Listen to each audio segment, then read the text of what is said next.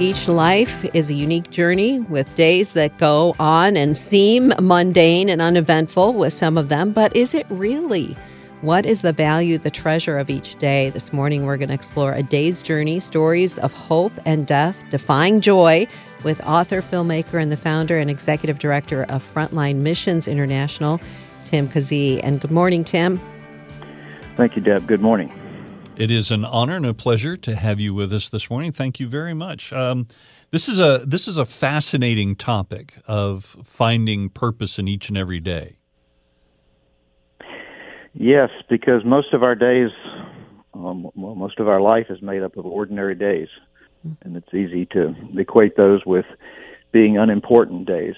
But that's far from the truth, and if we don't see that, then we can go through life with blinders on. Mm-hmm.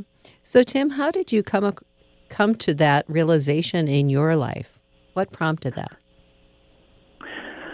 Well, I have spent many years traveling, documenting the gospel's advance in faraway places, and cancer.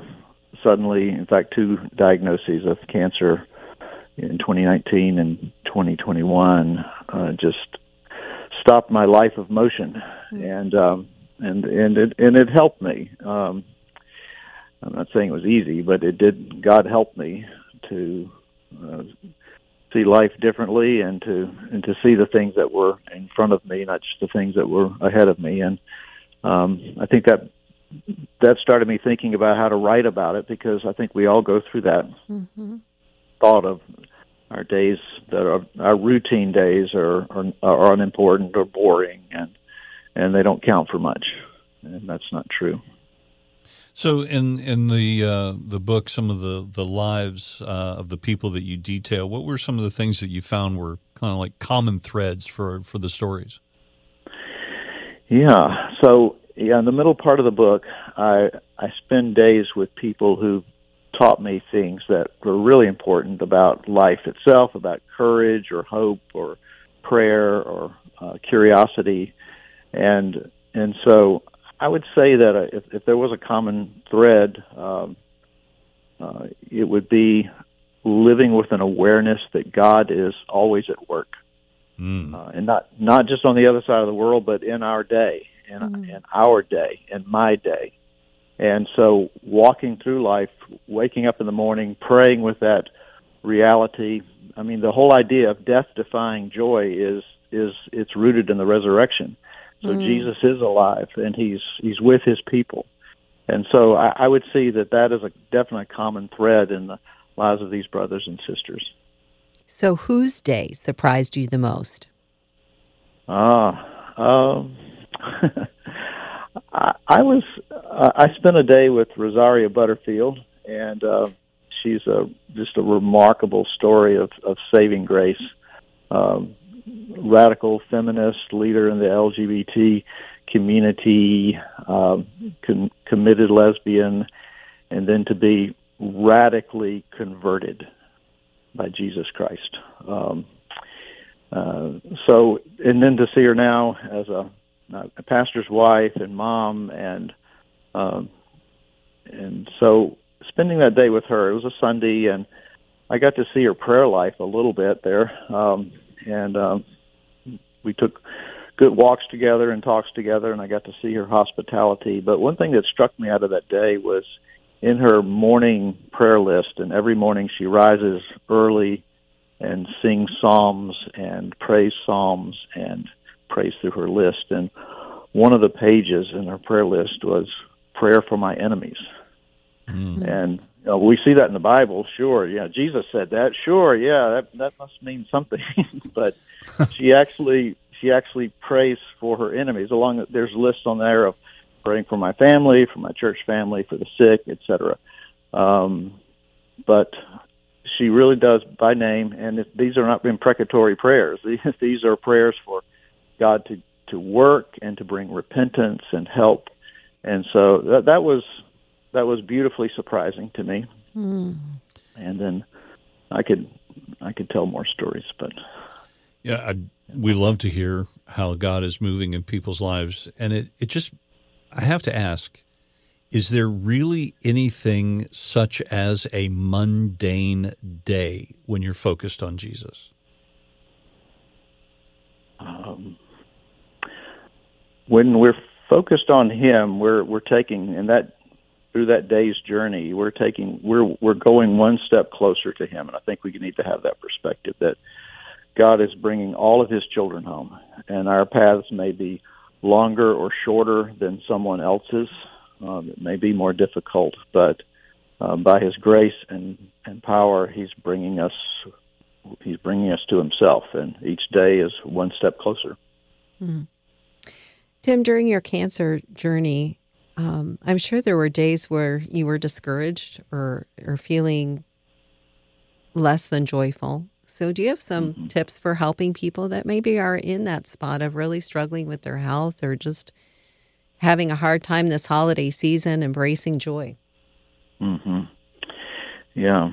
There's in that section of the book where I'm writing from the cancer center or from chemo, I opened it with a quote that's meant a lot to me through this journey, and something John Piper said.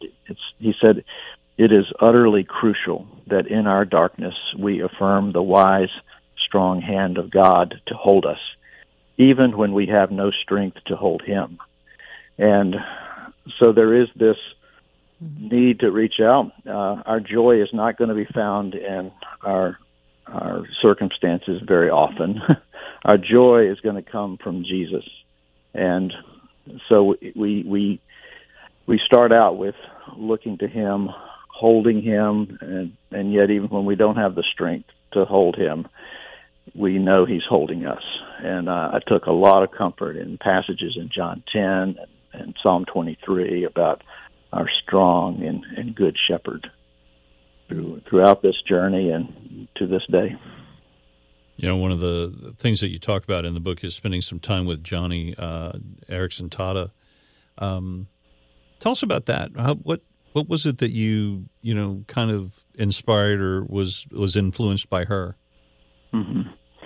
Well, when I first met Johnny a few years back, I knew of her story through her books, and yet we'd never met. So when I met her, it was at a conference, and I'll never forget how she, before going out on stage to speak, she sang a hymn. She just gathered us around and sang a hymn, and as she sang, the song led right into prayer, which then led into another hymn. It was just almost as if it was one, and it was one act of continuous worship. And so that really struck me. And so I wanted to spend more time with her, and I remember talking with her about this, and she said, well, you can, come out and spend a day, but it won't be very interesting, but there will be a lot of singing, is how she put it. That's awesome. So, and she is such a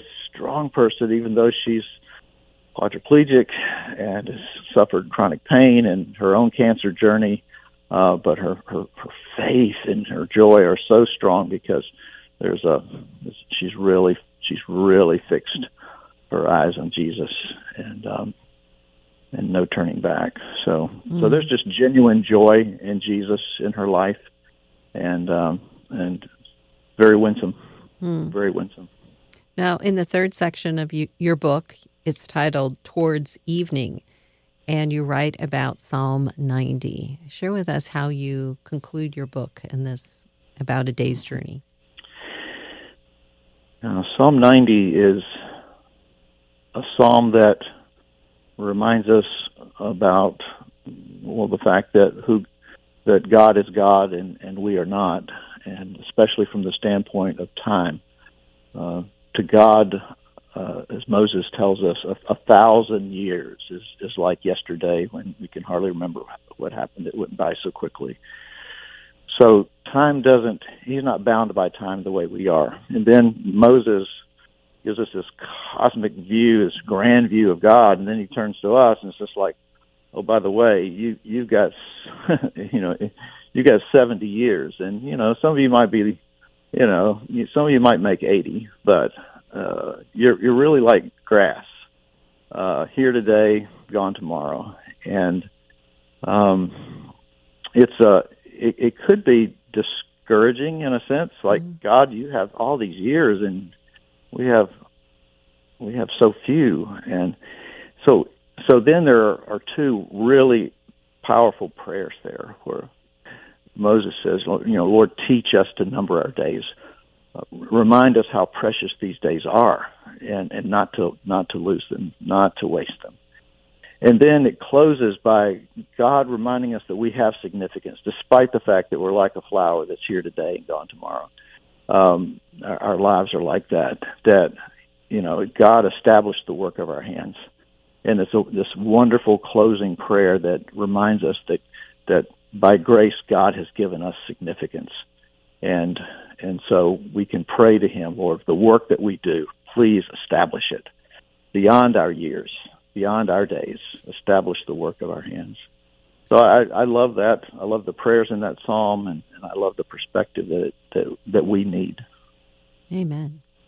So many of us finding that perspective that you talk about is one of the most glorious parts of our life, is finding out that purpose that God has assigned to us and has blessed us with. How can we get more information? How can we, get your book and read more of these stories and learn more? Mm-hmm. A Day's Journey is out now, so it's available in all of the outlets from the publisher, Bethany House, to Amazon or Barnes & Noble, and even at the mission where I serve, Frontline Missions International. That website is frontlinemissions.info. Awesome. Tim, thank you. Thank you for digging deep into your own heart and these insights and sharing them with us, and thanks for spending some time with us this morning. Well, thank you both. Thanks for this opportunity.